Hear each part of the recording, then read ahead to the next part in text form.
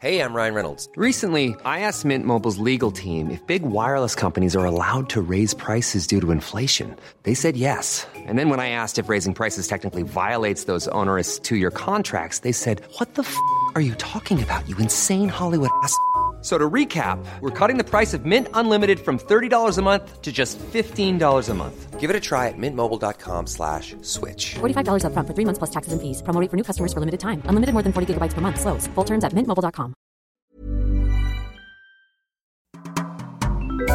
Hello, listeners. Dave and I are excited to announce that Sci-Fi Fidelity is doing another prize giveaway from Titan Books to help promote the podcast. That's right, Mike. 3 lucky listeners can win their very own copy of Altered Carbon, The Art and Making of the Series, the official coffee table book companion to the Netflix series currently airing its 2nd season as of February 27th. Yep, it's a richly detailed and beautifully presented art book that takes readers from the glittering Arium to the gritty streets of Bay City, featuring episode stills, development art, final designs, VFX builds, set photos, unseen storyboards, and concept art from the first 2 seasons, plus interviews with the cast and crew. Altered Carbon, The Art and Making of the Series will bring readers into this visually stunning futuristic world where technology has transformed mortality.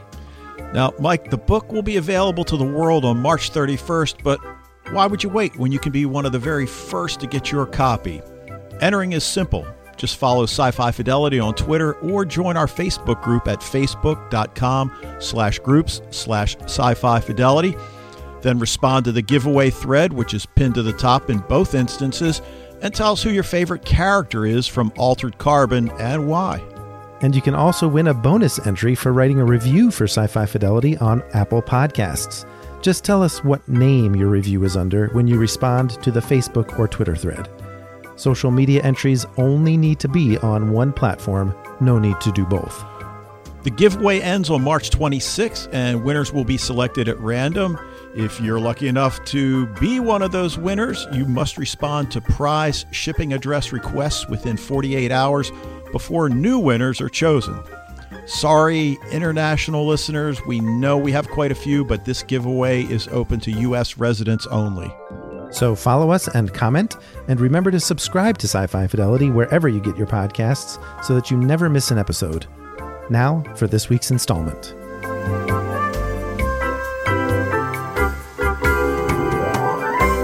You've tuned in to Sci-Fi Fidelity, episode 95, Groundhog Day episodes.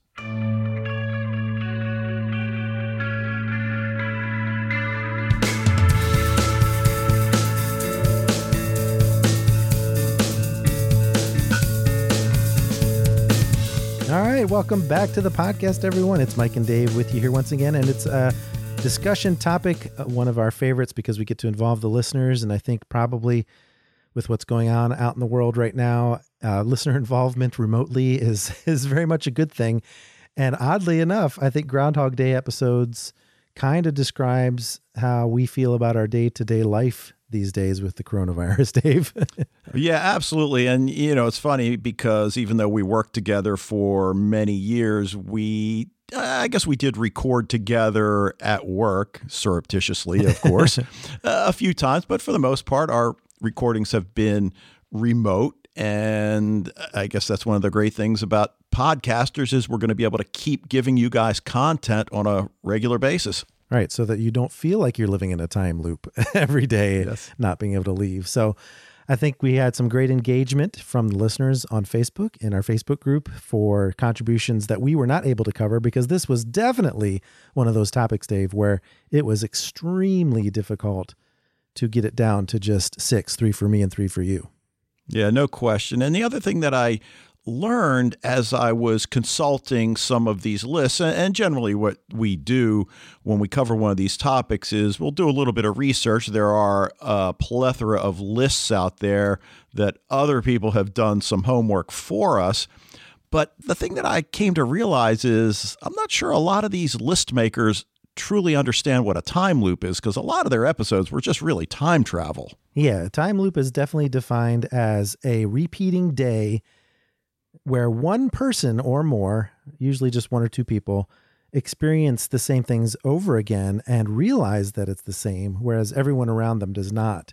And typically they have to figure something out to break them out of the loop and let normal time resume. Right. And I'm going to cheat, and I've certainly cheated before, and maybe you cheated once or twice. Yeah, but, yeah. The episode that I'm going to talk about, I think there are good reasons that cheating will be accepted at this point. But you got something you want to remind everybody about. Yes, we do actually have one more week in our prize giveaway, and we haven't mentioned it in the body of our podcast. We just have the promo at the beginning. But we are giving away an Altered Carbon coffee table book in the same style as the one that we gave away for The Expanse recently. It's by the same company, Titan Books, who's got some great behind-the-scenes pictures and concept drawings and all kinds of stuff for Altered Carbon. So this one's called Altered Carbon, The Art and Making of the Series, and all the rules are up there in the front of the podcast and in the article on Den of Geek, so you can check to see how to enter. But I just want to remind people that there's one more week after this podcast comes out. We are going to be choosing the winner on the next podcast, which we're recording on March 26th. So March 26th at noon is the deadline to enter.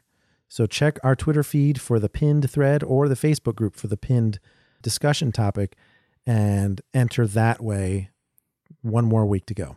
Yeah. And you guys all have a lot more time on your hands this time. So no excuse. Exactly. So, all right, well, let's go ahead and get this party started. And I'm going to start with my cheating episode, and it comes from the Fox series Fringe. And, you know, like all of us, we frequent a lot of different Facebook groups. So I forget where I read this. Somebody posted to one of the Facebook groups, you know, I was thinking about Fringe. Is it any good? Should I watch it? And I'm sitting there thinking, dude, yes. And this is the episode White Tulip from the second season, 18th episode, written by showrunner J.H. Wyman and Jeff Vlaming, who also worked on Battlestar Galactica, X-Files, Xena. The episode aired April 15th, 2010. And White Tulip is such an important episode, not only within the context of the Fringe world, but within the larger context of sci-fi television in general. Yeah, for sure. And I think it really could have incorporated a lot of different sci-fi elements just because of the nature of the show. They had a lot of flexibility built into the premise that allowed them to introduce a technology, in this case, that produced a time loop. Yeah, and it's not necessarily a time loop in the sense of your definition, which is the generally accepted definition for time loops. But here, not only do we have time loop elements, we also have time travel. But that's not all. We also have parallel universes in play in this episode. And in the series at large. And in the series at large. But they all come together in this one episode because Walter Bishop has to face the truth about his son Peter's abduction from that parallel universe. So all that's kind of going on in the background behind the main time loop story. So I think for sci-fi aficionados, time travel fans like the two of us and, you know, many of you guys out there, this episode checks all the boxes. And the White Tulip becomes a symbol for forgiveness in the show. And it just becomes so meaningful, far beyond what we see here. Right. And considering the fact that the entire show, the entire series in the finale becomes a sort of reset, that's kind of a time loop too. Exactly. So in terms of this episode, we've got MIT professor played by Peter Weller. And I read an interview with him. He's one of these actors, you know, we all know him. I don't do television. And his wife said, well, you might want to read this script, yeah. Which he did. And in this episode, his character uses time travel to try to prevent his fiance's death. So he keeps going back, but the Fringe team gets involved because they're called in to investigate multiple deaths on a train. And it all relates to his attempts to go back and prevent his fiance's death. But these people end up being collateral damage. And what Walter Bishop and the Fringe team figure out is that Alistair Peck, Weller's character, is draining energy not only from the machines, but also from individuals. as a means of powering his time travel device, which I think is uber cool. Yeah, you can almost track how many times he's tried to do this changing of history by how many people have been drained. Yes. And, not a true Groundhog Day narrative, but he goes back in time to avoid detection. And we get that great scene when he and Walter Bishop come face to face, one scientist to another. And we don't often see Walter in the situation where he's trying to be the man of reason, yet here he is trying to reason with this fellow scientist, and he opens up with, this discussion about the consequences of messing with time, which is, of course, a universal theme in time travel stories. And it's also kind of ironic given the dangers of messing with parallel universes, which he has done. Right. And also in this episode, we learn that Walter has become that rare scientist who's also a man of faith in a higher power. And I mentioned the white tulip earlier. It becomes a sign not only of God's forgiveness, but hopefully for him, Peter's forgiveness as well, once he learns the truth about who he really is. So it's just a phenomenal episode. I mean, you could watch it without the other context of the series, and I think you'd still get a lot out of it, but I'd also encourage you to start episode 1, season 1. Yeah, start from the beginning. Yes. This is the time to binge watch or rewatch a lot of different series. Yeah, no kidding. But yeah, I can see other people on the Facebook group also put White Tulip, so I don't think people will disagree with your use of the time loop here. I did notice a pattern to all three of my answers, and that is that they all come from shows that aired on Sci-Fi Network. So I thought that was interesting, but some of them go back a little ways and some of them are extra current. I'll start with the oldest one. I think it's the oldest one, and that is from Dark Matter. All the Time in the World, season 3, episode 4. Season 3 was the final season, and this was definitely one of the best episodes from that season. Not only because of the time loop, but also because it gave Anthony Lemke a chance to really shine as 3. Because I think you'll agree with me that 2 and 5 really kind of stole the show. And it was nice to see 3 in his element because he wasn't always the most likable character. Oh, exactly. And that's what's so fascinating about this episode is that we finally come face to face with a decision we have to make about whether or not he's a good guy or not. I don't want to say bad guy because he's not a bad guy, but do we really like him or do we tolerate him? And that's the thing. The time loop allows him to learn things about his crewmates and change his behavior accordingly. And I think that's a really great way to show growth in his attempts to break out of the time loop. Now, at first, of course, he doesn't really know why this time loop is happening just to him. And he can't figure out how to convince his crewmates that it's happening. His first attempt is, of course, to explain to the android what actually is happening from the technical standpoint, but he can't seem to memorize from one loop to the next the scientific words that are needed to tell the android what's going on. And it's not until he actually learns French over the course of several time loops that he's able to get their attention, because obviously they know he didn't know French yesterday from their point of view. Now, you mentioned that, he recognizes he's in a time loop.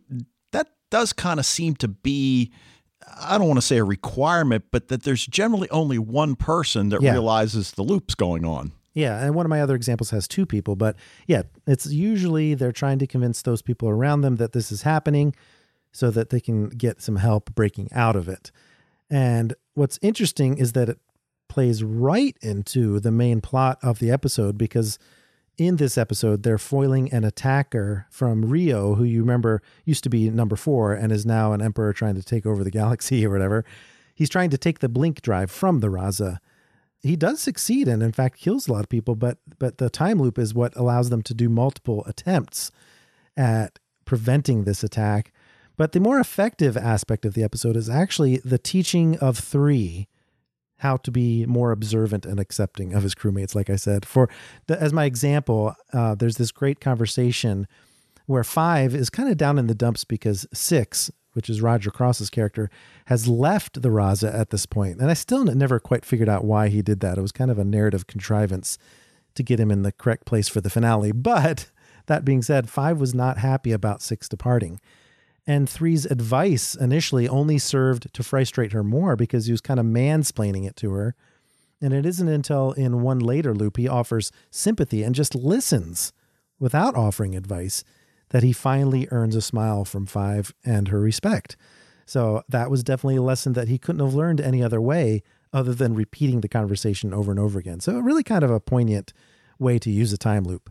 Right. And it's so anti-character for what we've seen out of him to that point to actually take the time to listen rather than just simply react. Exactly. And so it allows his character to evolve, and it would have been nice to see that evolution carry through to a season 4, but such as it is. This episode is also what gives us Android's time jump, speaking of time travel, into the future, where she sees an older version of 5 sort of spouting off prophecies about the Dwarf Star conspiracy, the black ships, the fall of the House of Ashita, and a bunch of other stuff that made us look forward to the finale. So in that sense, that episode was a very pivotal one for the season anyway.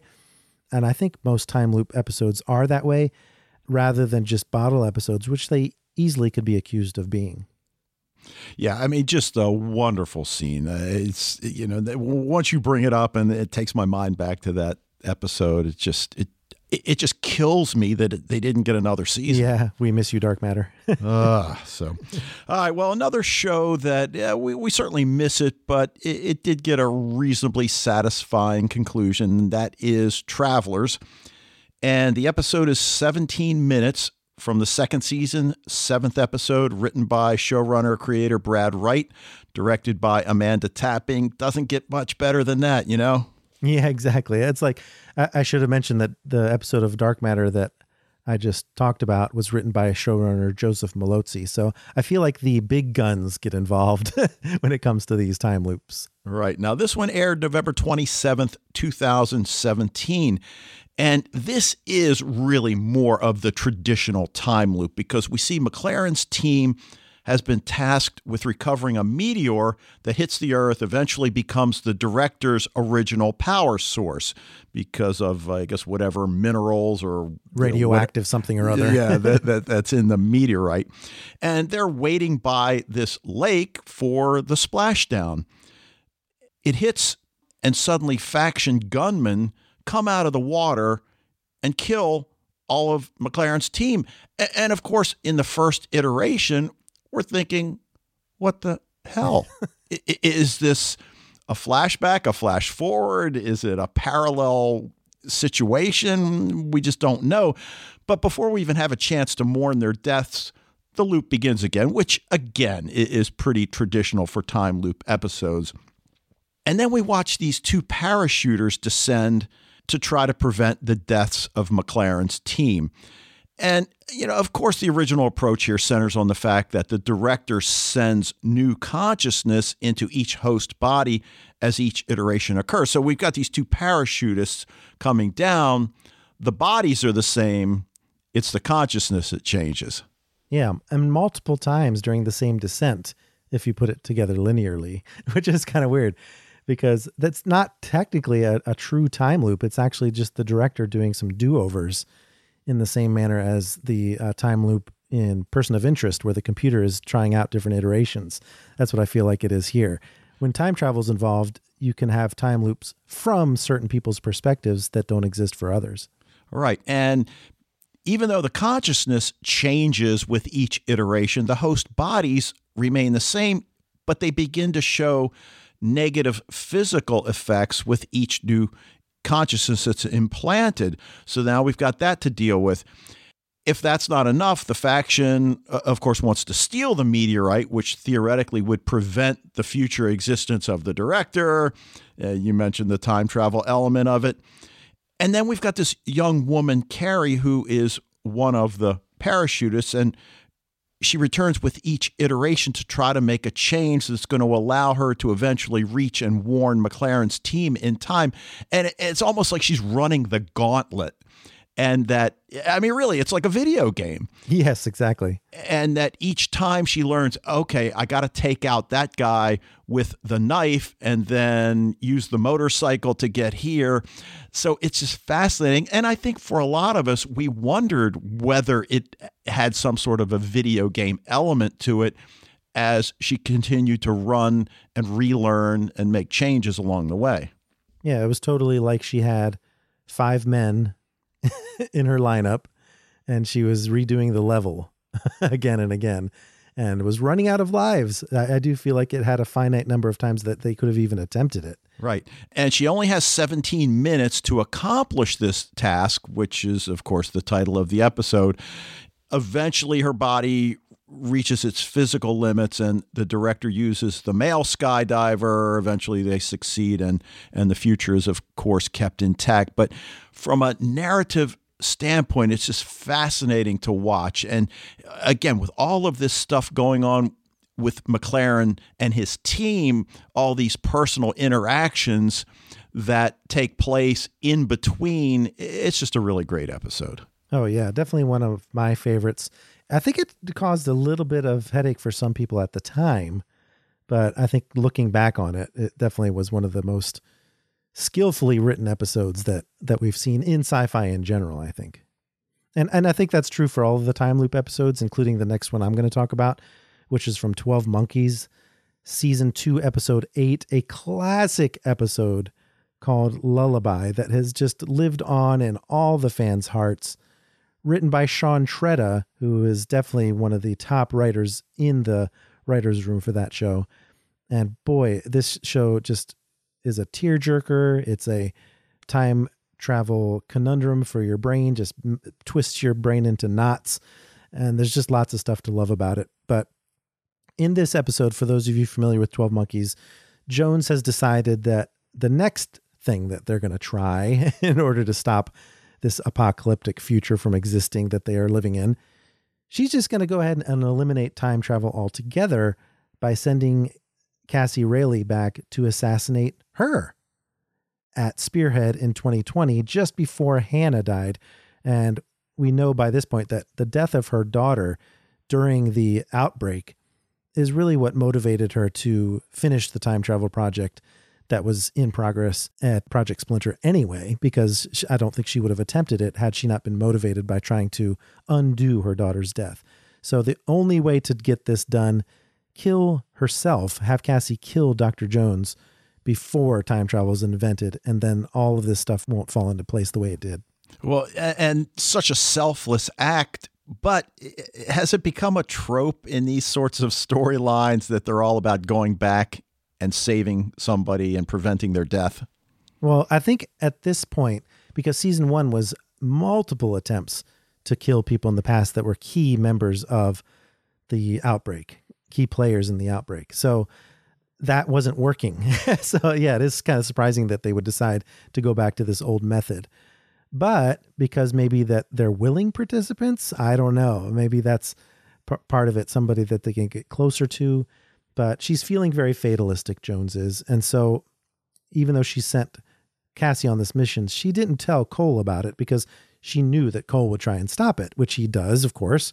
He tries to go back and stop Cassie, but each time she actually succeeds in killing Jones, the day resets itself and they get bloody noses, which increase in their intensity each time they try it. So you know that this is only going to happen a few number of times, but you know, whether they get killed, whether Jones gets killed, the reset is happening all by itself. And this is the first indication we get in the series that time is almost a living thing and it wants time travel to exist and is preventing them from making this particular change by putting them into a time loop. And so it really is, they have to figure out what they can do to get the result that they're looking for without killing Jones. And so basically they have to bring hope to Jones in some fashion. And it's really a pivotal moment when they realize that Hannah, the daughter that supposedly died from the outbreak, is actually one of the immune. And the fever was actually from some different infection. So they definitely want to try and use this. And it's Jennifer, of course, who is a primary and can see all the different connections throughout time.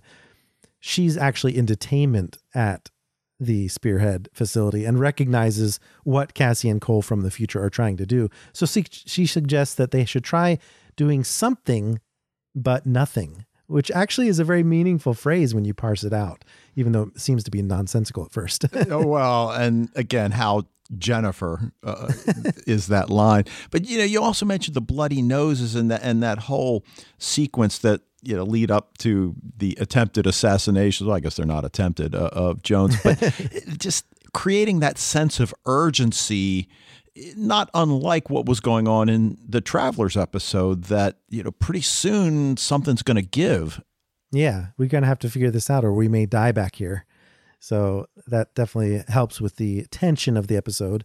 But with this phrase, doing something but nothing, really just is referring to you're going to have to change history from the perspective of those of us in the future without actually changing what people perceive to have already happened. And so that's where they came up with this beautiful plan to make Jones of the past. And I love how their future is 2020, which is what we're living through right now. But Jones has to believe that Hannah died so that she does invent time travel, but they're secretly going to actually save Hannah because the baby is immune and have Jennifer and the hyenas of 2020 raise them among their tribe. And so when they return to 2044, they are able to reunite Hannah with her mother in quite possibly the most heartfelt scene I have ever experienced in my watching of sci-fi. I remember I was watching it at work the first time I watched it, and I was like standing and openly weeping at that point in the episode. What a phenomenal episode. Still lives on in my memory as one of the best episodes of science fiction television ever. And a big part of that is because of the well-executed time loop. Yeah, and it's not easy. I mean, you got a show that arguably is one of the more complex shows on television. Yeah. And yet they end up weaving this sequence so beautifully that it makes perfect sense. And it's so emotional, as you said. It's just... They had to do a time loop because they did every other iteration of time travel throughout that series. And to not do the time loop episode or the Groundhog Day episode would have been a travesty. So I'm glad they did it and did it so well. Everybody in your crew identifies as either Big Mac Burger, McNuggets, or McCrispy Sandwich. But you're the Filet-O-Fish Sandwich all day. That crispy fish, that savory tartar sauce, that melty cheese, that pillowy bun. Yeah, you get it. Every time. And if you love the Filet-O-Fish, right now you can catch two of the classics you love for just $6. Limited time only. Price and participation may vary. Cannot be combined with any other offer. Single item at regular price. Ba-da-ba-ba-ba. Join us today during the Jeep Celebration event. Right now, get 20% below MSRP for an average of $15,178 under MSRP on the purchase of a 2023 Jeep Grand Cherokee Overland 4xE or Summit 4xE. Not compatible with lease offers or with any other consumer incentive offers. $15,178 average based on 20% below average MSRP from all 2023 Grand Cherokee Overland 4xE and Summit 4xE models in dealer stock. Residency restrictions apply. Take retail delivery from dealer stock by 4/1. Jeep is a registered trademark. All right, Mike. Well, I'm going to finish up with the show that really reawakened my interest in sci-fi television, and that is, of course, The X-Files. The episode comes from the 6th season, 14th episode, titled Monday, written by Vince Gilligan and John Scheiben. We know Vince Gilligan from all sorts of shows. Breaking Bad, of course. Directed by Kim Manners, who directed 52 episodes of X-Files. And this one aired February 28th, 1999. So this is an oldie. Don't want to say it's the first. It's probably, no. I'm sure it's not. But the listeners will bring up that one in a bit. And this is, for all intents and purposes, a standalone episode not related to the alien conspiracy arc. I read a lot of these list makers refer to it as a monster of the week. Well, there's no real monster unless you want to talk about the monster inside man. But the world is trapped in this loop, and there's only one person that knows what's happening, which is something we talked about a few minutes ago. And we see this bank robbery committed over and over, but at the core of the situation is that there's a bombing of the building that is also in the cards, and we want to prevent this from happening. So I love cold opens. This is one of my favorite, most frightening cold opens because we find Mulder bleeding from a gunshot wound. He and Scully are hostages of a man who plans to blow up this building. And we see Bernard blow up the building, presumably killing everyone, and then the loop starts. Yeah, and so you're left to wonder, wait, did we just see what we think we saw? That would have included Mulder and Scully. Yeah, but I love how they do it because the loop begins as Mulder is at home in his bed. And of course, at that time, we're looking to see if Scully's with him. But no, alas, no at this point. Well, but I must point out that he wakes up to an alarm clock, which is very much reminiscent of the 1994 film Groundhog Day. So I feel like this was one of the first to do a more direct interpretation or imitation. Yes. And, we see him, we're breathing a sigh of relief. He's clearly safe in his bed, but then he goes to the bank and the loop begins again. And it's only Bernard's girlfriend who seems to be aware of what's happening and attempts to prevent the bombing. And we see her try to explain to Mulder and even Skinner at one point that they're caught in a loop. And again, as we all know, trying to explain to these people that, you're caught in a loop. Yeah, okay, what have you been drinking? And of course, we see a little bit of that here. Eventually, after many iterations, Mulder seems to realize that Bernard has a bomb. And it's that recognition as if the characters are learning something and retaining something. Again, not unlike the Travelers episodes where Carrie, it's like she's playing in a video game. And for this episode, it's Mulder that realizes, oh, he's got a bomb. And then we get this tragic ending that finally breaks the loop. And there's a terrible cost involved, and I'm not going to reveal it because, I don't want to spoil things, but just a really fantastic episode that I guess to a certain extent, they all have you on the edge of your seat throughout. But I suppose because of the nature of this man with a bomb strapped to his chest, it's frightening on so many levels. Yeah, and I want to mention that this is the only one of the 6 that was not seconded by someone on the Facebook group. So it is one that I think people might have forgotten about in their thinking through of their own sci-fi TV watching experience. So I'm glad you brought this one up because it was a hidden gem. Yeah, some of our listeners were probably like 3 or 4 years old in elementary school at that point. Exactly. Sometimes it's hard to go deep. Although some people did. And I know people like Richard Murray and others try to dig into the vault. But yeah. But my third one is one that thankfully I was not the only one that noticed it this year in 2020. The Magicians episode from season 5 that recently aired called Oops, I Did It Again, written by Hilary Benefiel. It's the only time loop episode written by a female writer, so I'm glad she made it onto this list. But, ignoring for the moment that all of season 1 of The Magicians technically counts as a time loop since Dean Fogg and Jane Chatwin took 40 attempts with this group of Breakbill students to defeat the Beast. Episode 506 was definitely the best episode of the final season so far, in my opinion. I think it's the only one I gave 5 stars so far this year. And we've got a couple episodes to go as we're recording this podcast. But, with season 5 being the final season of The Magicians, it's good that they had a 5-star episode in there. And of course, it's the time loop episode.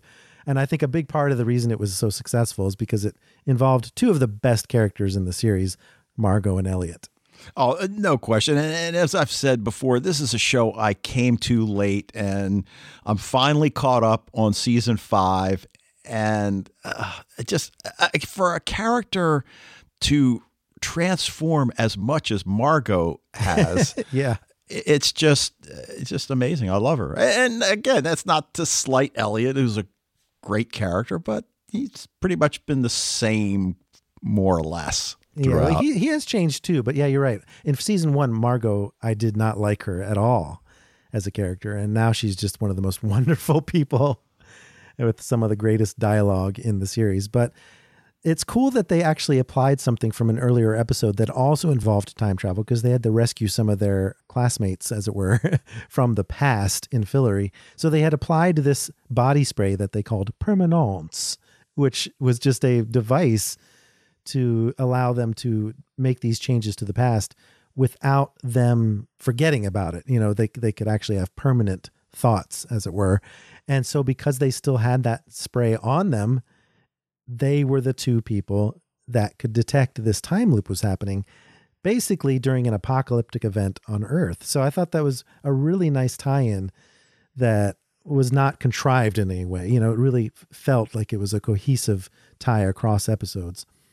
But what happened was that the world was being threatened by this massively destructive magical surge that lined up with a harmonic convergence, which I assume is sort of an aligning of the planets, which also involved Earth's own satellite, the moon. So they figured in kind of their hubristic kind of way, well, if we move the moon slightly to the left, we'll prevent this horrible catastrophe from happening. But the problem is, in the episode right before this one, they kind of fight at a critical moment and crack the moon in half. So all these pieces are hurtling towards Earth, and this time loop is reset back.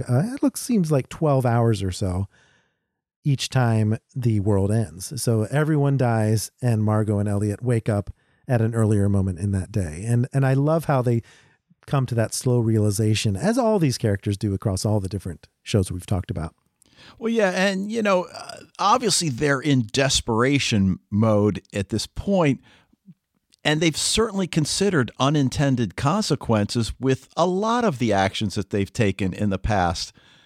So on the one hand, it's sort of odd that they don't factor in moving the moon. Well, yeah, they might be a big deal. Over the course of the 5 seasons, these kids have, and they're not even kids anymore, these young adults have actually took it upon themselves to be the saviors of the world multiple times, and they don't even question it anymore. It's just their job. So I think it's interesting too that, you know, they're able to use it for humor. Like they try to use Penny's traveling ability at one point, but he's kind of flying blind and completely obliterates himself into an explosion of blood. But it doesn't matter because they can just reset the time loop anyway. So it's played to comedic effect wonderfully, as the show is able to do. But as it turns out, and this is going to sound like complete nonsense if you haven't watched the show, but it turns out that this loop is being caused by the whales, who are magicians themselves charged with protecting the world from the Kraken, whose prison was opened when the moon cracked and fell to Earth. And the time loop is kind of a failsafe on the prison door. So I just love how that plays out. Elliot has to learn throughout the course of the episode how to work on his own again, because Margot gets knocked out of the loop for a little while. But what a great episode. And the fact that it is able to use Margot's and Elliot's humor to such great effect. And Josh, when he becomes aware of the time loop, actually refers to Groundhog Day at one point and realizes what Elliot's dealing with. Kind of jealous of him, in fact, that he gets to do a time loop, being the fan of pop culture that Josh is. So I'm really going to miss this show. So for it to have a time loop episode in it, and I know the final musical episode is coming up this week as this podcast airs. So I'm looking forward to that one last time as well. Yeah, you got to do 3 of your favorite shows. Yeah. That's definitely from the good old days of sci-fi, because I feel like we're not reviewing quite as many sci-fi shows these days, but sci-fi has been kind to us here at Sci-Fi Fidelity for interviews and lots of other things too. So we've enjoyed lots of their shows. But let's go ahead and get into some of the shows that the listeners mentioned, because they took care of all the different holes in the list that we weren't able to cover with our restriction to just 6. And we'll start off with Star Trek, because that show rightfully got a few mentions. Jeff and Brian both brought up the Star Trek Voyager episode Coda, whereas Faith pointed out the Next Generation episode Cause and Effect, which was noted in an ensuing discussion that it actually came out before the movie Groundhog Day. So you might say that one kind of predated the term Groundhog Day episode, and it was just a good old-fashioned time loop. And you know someone had to mention the more recent Star Trek Discovery episode, Magic to Make the Sanest Man Go Mad, and Richard took care of that one. Now, Richard also mentioned the entirety of Russian Doll, and you and I talked about whether or not we should cover Russian Doll, but kind of opted out because the entire series is a not time just loop. one episode. Yeah, Black Mirror's Bandersnatch, which I still haven't seen. I think what scares me away from that is that I know I'm basically saying I'm going to have to watch it again to see the other. Exactly, to see how the choices affect the storyline. Arrow's Reset. Casey, I guess this is Casey, your brother, wondered if Undone as a series counted. No, Casey, no. All right, you say, yeah, so of course. Mostly episode 2, though, the hospital. Yeah, I think that's where the time loop really is a main part of the storyline of the episode. But yeah, Undone counts, definitely, for sure. But Richard also mentioned the Fringe episode White Tulip, which you did, Dave, as did Brian. And Brian rounded out his submission by agreeing with the Travelers classic, 17 Minutes, which Grace and David also chose. So I think actually 17 Minutes got the most votes out of any episode on the list. So that's pretty cool. Okay. Now, other people mirrored our picks, including Steve with The Magicians, Oops, I Did It Again. Maria, of course, with the 12 Monkeys episode Lullaby, which Runa seconded. And Carolyn, who's a huge Dark Matter fan, remembers All the Time in the World fondly, as does Benita. And several people seconded Christopher's choice, the Stargate SG-1 episode, Window of Opportunity, which David appreciated that they actually mentioned Groundhog Day in that episode as well. Did you actually see that episode, Window of Opportunity? Oh, yeah. I binged the whole series. It took me about a year and a half, but I did see them all. I'm going to have to check that episode out because I feel like I've missed out on a good one there. And Tautos brought up The Librarians and the Point of Salvation, as well as the Eureka episode, I Do Over. So those are a couple of really good examples that I think might have slipped through the cracks if Tautos hadn't brought them up. And what a great title for a time loop episode. Yeah. And finally, Faith contributed the Supernatural episode, The Mystery Spot. How could we not have a time loop episode in one of the 39 seasons of Supernatural? Yeah. So, David mentioned Buffy's Life serial. Yeah, I did consider that. And again, Buffy's something that I came to late and actually saw that episode probably about 4 or 5 months ago. Although he does admit that only part of the episode was a time loop, and that's true, but, you know. That still counts. Yeah. Yeah. So I think we pretty much covered a lot of them. So I'm so glad that the listeners pulled their weight on this one and mentioned the ones that we were not able to fit into our list. And that's why it works so well. So that's our discussion topic for this month. And actually we have an extra Sunday in March, which does happen every few months, where we have to have a fifth topic. And for this one, we're going to talk about Devs, which is happening on Hulu. Now, this is something that I actually was so enthusiastic about the first episode that I put it on our schedule. And then as I got farther into the season, I'm like, well, is this actually science fiction? Because it's pretty dark, but it's by the same person who did Ex Machina and Annihilation. So, you know, it's just got that dark sci-fi feel to it that is kind of like technology gone bad. So I'm really enjoying this season so far, and it is week by week. So we're going to discuss the first 2 episodes and do a little bit of a spoiler zone for the episodes that have aired prior to that. But hopefully you guys are following along with that. Have you been enjoying it so far, Dave? I haven't started yet. Oh, okay. Believe it or not. Yeah. Okay. You got some homework, and I'm interested to hear what Dave thinks of it as well, because it is not necessarily the same flavor as what we usually go for. So a little darker, and I like that. But that's next week on the podcast. That's going to be it for this episode of Sci-Fi Fidelity. Keep the discussion going on social media. You can follow Den of Geek on Twitter and Facebook at Den of Geek US, and we are at Sci-Fi Fidelity. In the meantime, we'd love it if you could rate and review the podcast wherever you access it, and be sure to continue sending us your suggestions for future topics, and you can do that via social media or in an email to sci-fi fidelity@gmail.com. Don't forget to enter the drawing for our Altered Carbon coffee table book giveaway. In the meantime, thanks again for listening, and we'll see you next week.